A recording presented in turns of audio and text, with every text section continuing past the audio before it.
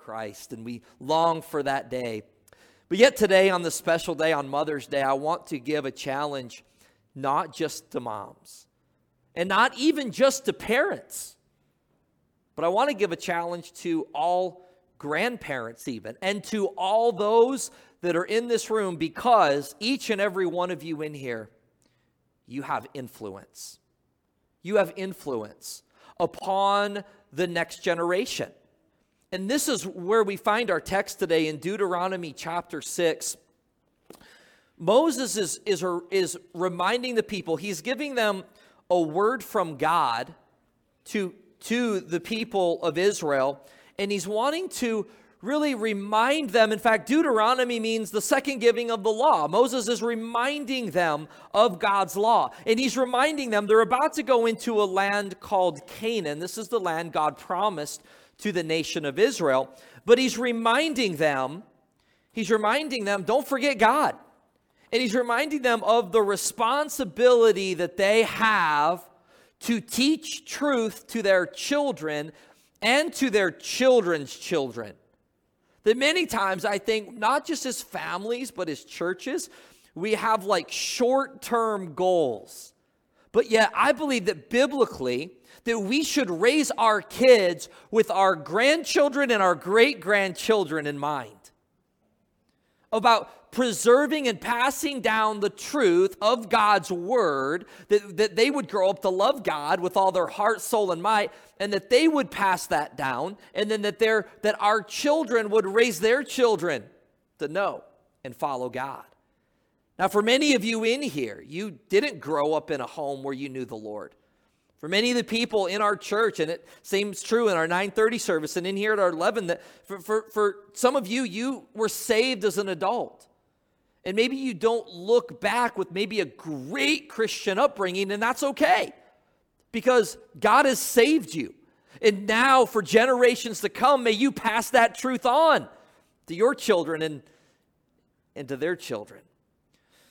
So Moses is writing here. He's got a word from God to the nation of Israel. And he says, now these are the commandments, the statutes, and the judgments, which the Lord your God commanded to teach you, that ye might do them in the land whither you go to possess, that thou mightest fear the Lord thy God, to keep all his statutes and his commandments, which I command thee, thou and thy son and thy son's son, all the days of thy life, and that thy days may be prolonged. Hear therefore, O Israel, observe to do it, that it may be well with thee, and that ye may increase mightily as the Lord God of thy fathers has promised thee in the land that floweth with milk and honey.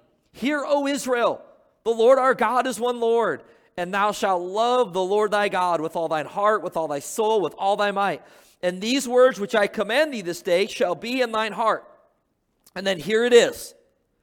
Here it is. He says that they should teach those things, those truths, diligently or passionately. He says, teach them to thy children. And thou shalt talk of them when thou sittest in thine house, and when thou walkest by the way, and when thou liest down and thou risest up. Thou shalt bind them for a sign upon thine hand. They shall be as frontlets between thine eyes. Thou shalt write them upon the posts of thy house and on thy gates. So this is something he's saying. This isn't just you gather maybe with your family or even gather in the temple periodically and you go over these things. He's saying, no, this is a lifestyle. And obviously, this was written in a unique time to a specific group of people, the nation of Israel, who are about to go into a land God promised them. But yet what we see, when we let all of Scripture speak and we see a consistent message in Scripture, we can't help but see the application for us today to do the same thing, to teach our children, to love and to know God and to follow God, that we would teach them God's law and God's word. And this is really the message today, the thought today, about our responsibility to pass truth down to the next generation. Our influence that we have on people in our life. We see, first of all, there's a commitment to teaching truth. A commitment to teaching truth. To pass this down. He says, first of all, teach our children to love and follow God with all of their heart, soul, and might. And you know what? It's easy to be really concerned about the externals with our kids. Like, we want our kids to behave. You know, we want to get the compliments like, oh, your kids are so well behaved. I actually got that the other day, and it's like, you know what? It's been a while since I've heard that, so it was kind of nice. Like, man, I don't know what to think about this, but we want those externals, you know, behavior. We want our kids to make good grades and to do well in sports and to fit in well with others. And I'm not saying those are bad things. Those are good things. But here's the thing, many times we can be so focused upon that instead of realizing what's more important than all of that is whether our kids love God with all their heart, soul, and might. And if they love God with all their heart, soul, and might, then yes, what they're going to do in life, they're going to do it with excellence. They're going to do it to the glory of God. And God, sometimes those outward results, those will all fall into place, but it must come from a heart that loves God, that wants to follow God. Because otherwise what happens is maybe we have some things even in our own life, not just with our kids, even in our own life, maybe we try to keep up this appearance like, man, I've got things together. My life's put together. Things are going well, but maybe inside, within our heart, there's struggles. We haven't surrendered some things to God. And we have these these struggles that are going on internally. So my family moved into a house just up here in Northwest Davenport a few months ago. And when we moved in, it was like almost like right after we moved into the house, the furnace was acting up. Now, I know we've had a horrible spring. It's been cold and wet and rainy, but you know, the winter wasn't terrible. I mean, it wasn't great, but it wasn't like as bad as other winters. But it was on like one of the coldest weeks that we've had. Our furnace was acting up. Our furnace wasn't working.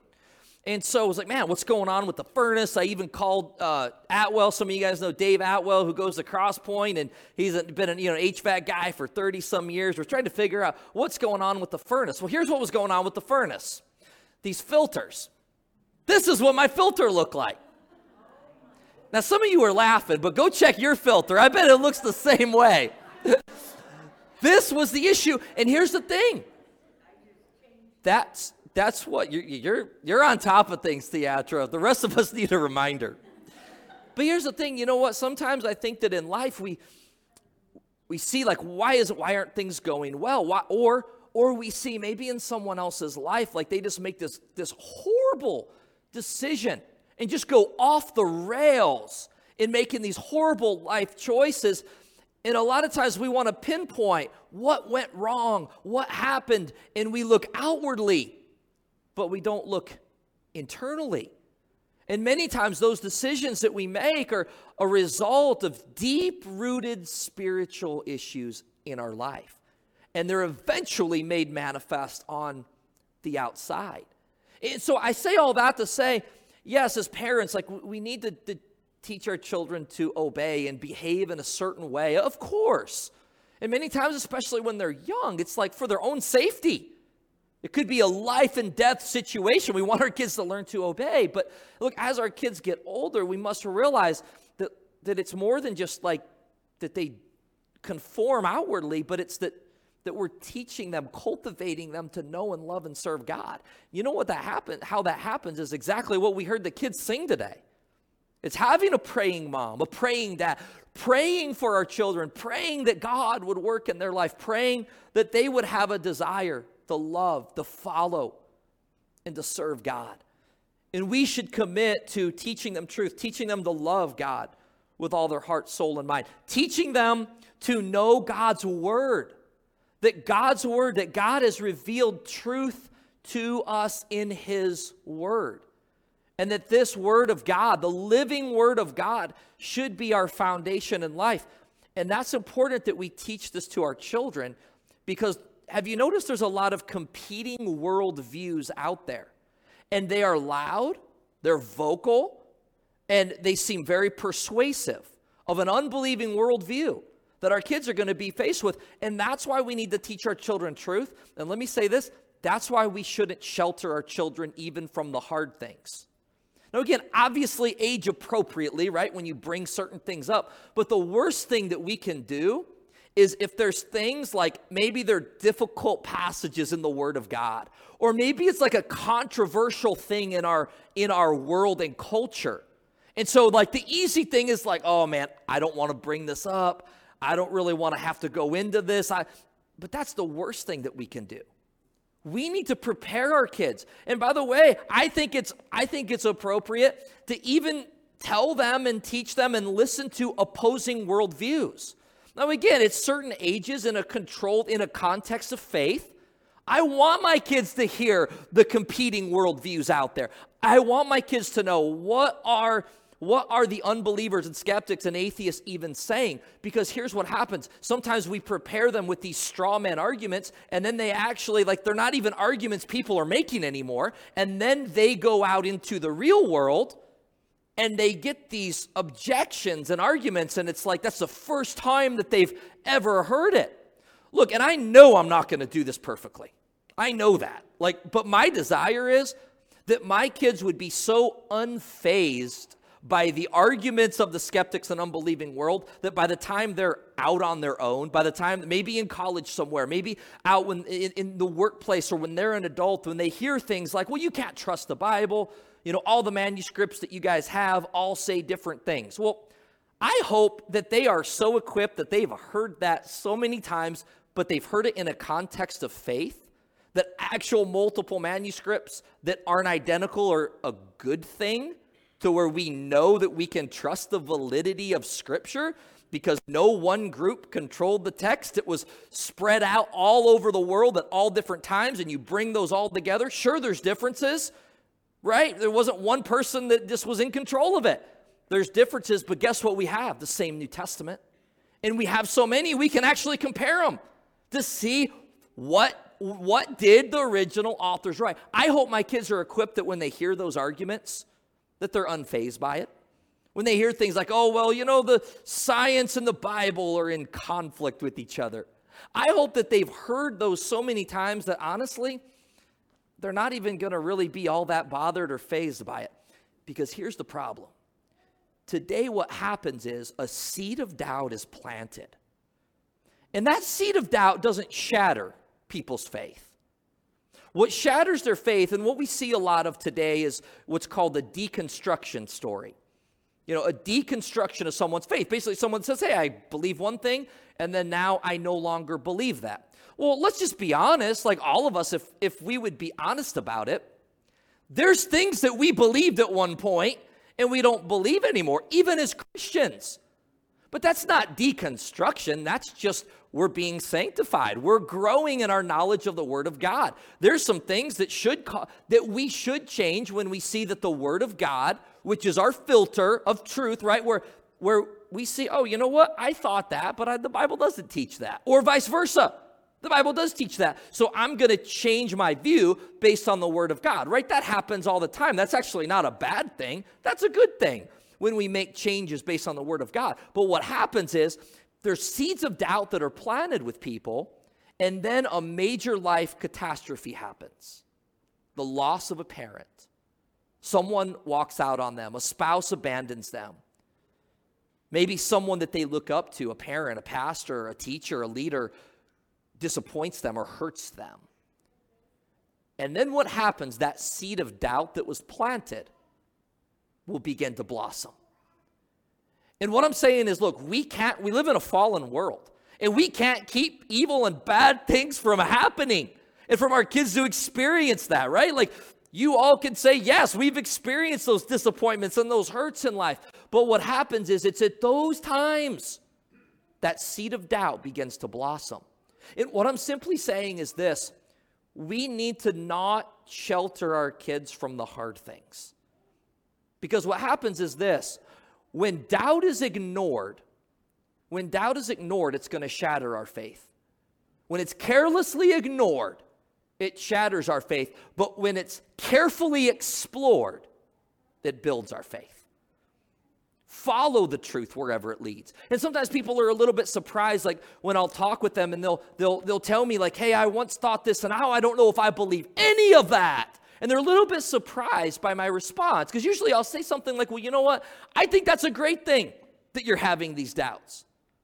because you can't just hold blindly onto something that you don't really believe. You need to follow the truth where it leads. Don't ignore those doubts. Carefully explore those doubts. And what I've found is the things that, man, I just sometimes wrestle with, that I have a hard time reconciling, or maybe it's an objection or a question someone brings up, and I just feel like, man, I don't have a good, adequate answer. But you know what I find? The more I dive and carefully explore that God's word does have a satisfactory answer. And I know it's more than an intellectual battle. Many times it's an emotional struggle. Many times it's a spiritual struggle with just people, they don't believe the truth because their mind is blinded by sin in their life. I don't say that in a derogatory way. I just, that's what the scripture tells us, right? That we don't know Christ. We're blinded. We're living in darkness. We need that light of the gospel to shine. But my point is simply this. We have a responsibility to teach our children truth. To teach them truth. And not ignore the difficult things. Not ignore the hard things. And this is a primary responsibility for parents. Now look, I say this and I recognize there's a lot of unique situations. And we have at Crosspoint single parents. And I want to tell you, we stand with you. We are there for you. We appreciate all that you're doing, and we are in your corner. But I say this to those that are married right now. The best thing you can do for your kids is to have a God-honoring, Christ-centered marriage. That's the best thing that you can do for your kids. And again, I realize sometimes sometimes the ideal isn't always the real. Again, maybe you're in that situation, not because of anything wrong you've done. Maybe you had a spouse abandon you or walk out on you or abuse you. And I know there's a lot of unique situations. And so the last thing that we're here to do is to try to bury you in guilt or shame. We recognize everyone's situation's different, and we stand with you and we stand behind you. But those that are sitting in here married, don't underestimate how important a Christ-centered, godly marriage is for your children. And how important that is for them to learn truth, to teach our children.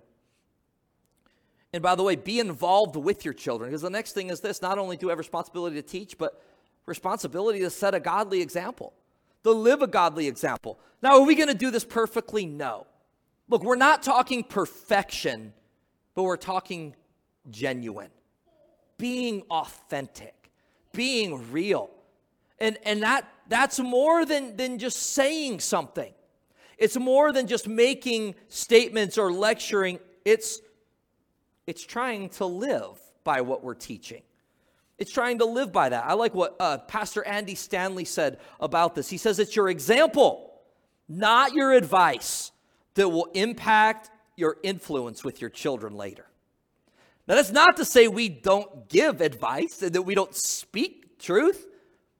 But far more important than speaking it is living it, is living genuine. And sometimes, you know what that means? It means just being honest when we as parents have failed or when we've messed up. Instead of excusing it, apologize to our kids when we've failed in some areas.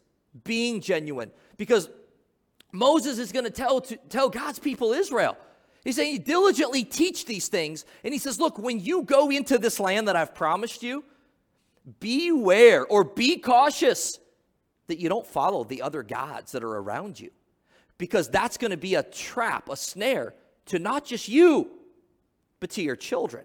So what he's saying is, yes, teach, but also live by a godly example. Set that example. And maybe for you, that's been your struggle. That's been your struggle because you've had, and maybe it wasn't a parent. Maybe it was a church. Maybe it was a pastor. They said things, but they didn't live it. And for you, you wrestle with that. Maybe you wrestle with the whole thing of, is Christianity even true? Because people said one thing and lived a different way. And this is important, that we not only teach, but that we live by this godly example. And you know what that takes is being open and honest. It takes open communication with our children.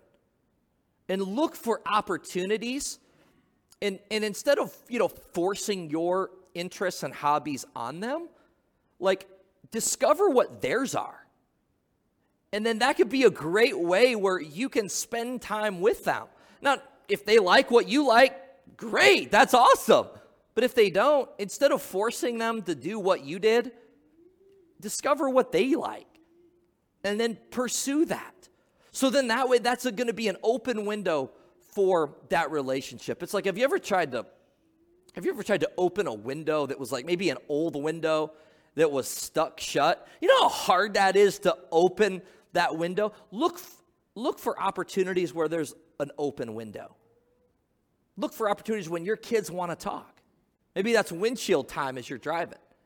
You know what it is for most kids? It's before bed. Because they're trying to get out of going to bed. And so they're stalling. They're stalling. But you know what? Sometimes those can be the best conversations when your kids will bring things up to you. And a lot of times it's not a convenient time. But make that time. Because there's going to be times when you're ready to lecture and you really want to hammer this truth home. And I found that with my kids, like maybe we're in the car, we're driving, and I want to talk theology, and my kids actually like talking about that sometimes. Or I want to talk about the hot button issues in their day, and they just want to talk about their volleyball game last night. You know what? The worst thing can be is if I force a conversation, but when they start asking questions and they start bringing some of those things up, that's an opportune time where dive into that. Take the time. Take the time. We're talking about investing time. We're talking about not just lecturing, but living this godly example. This is what Moses is telling them. Hey, you have a responsibility to teach. You have a responsibility also to live by a godly example. And then a responsibility of having the big picture, having a vision for the big picture. He talks about not just your sons and daughters, but their sons and daughters. And I think as parents and churches, a lot of times we can be so short-sighted. So short-sighted of looking at now, of looking at next week. And I get it. Sometimes it's like, man, if my kids can just get through this phase, or if we as parents can just get through this phase when our kids will actually sleep at night in their own bed. Amen? Will actually sleep at night. Or, man, if we can just get through this grade that they're in, that they're struggling with. And, man, if my kids could just get that B up to an A, or D up to a C, or F up to a D, whatever the case might be with your kids right now. If we could and we have short-sighted goals. And again, I'm not saying that some of those things that we can't look to those things and be concerned about those things. But I think a lot of times we look way too short-sighted. Instead of looking at the big picture. Instead of let's just bail them out of this difficult situation. Well, maybe that's what they need now, or maybe that'd be good for them now. But here's a question. Would it be better for them long-term to let them go through this adversity and help them through it? Now, there's times you need to be an advocate for your kids. Maybe they're in a dangerous situation or a toxic situation, or they're being truly bullied by people. Yes, protect your kids. Be an advocate for your kids. Be a shoulder to cry on. But there's times where maybe we just help our kids work through that. Help our kids work through that. By the way, we love this sound. Amen. We love having kids and young babies in our church. We thank God for that. It's not an interruption. We are so thankful that God has brought so many young people and so many precious little ones into our church. We need to have a big picture as a church, passing down truth to the next generation. Hey, what's our church going to look like 50 years from now? When most of us probably are with the Lord, right? If he hasn't returned. Or we're with the Lord. What's that church going to look like? Again, ultimately, God's the one that gives the results, and God brings people, and God brings growth to a church. Ultimately, it's in his hands. But I ask us this, are we looking at that big picture? Are we raising up the next generation to where when we're just too old and tired, we could step out of the way and let them Let them lead. Let them serve. Let them follow God. And what's so exciting and what I love about Crosspoint is how that like we have so many people that are serving and so many people that are involved, and we get to like have our kids be involved with us. And that's beautiful.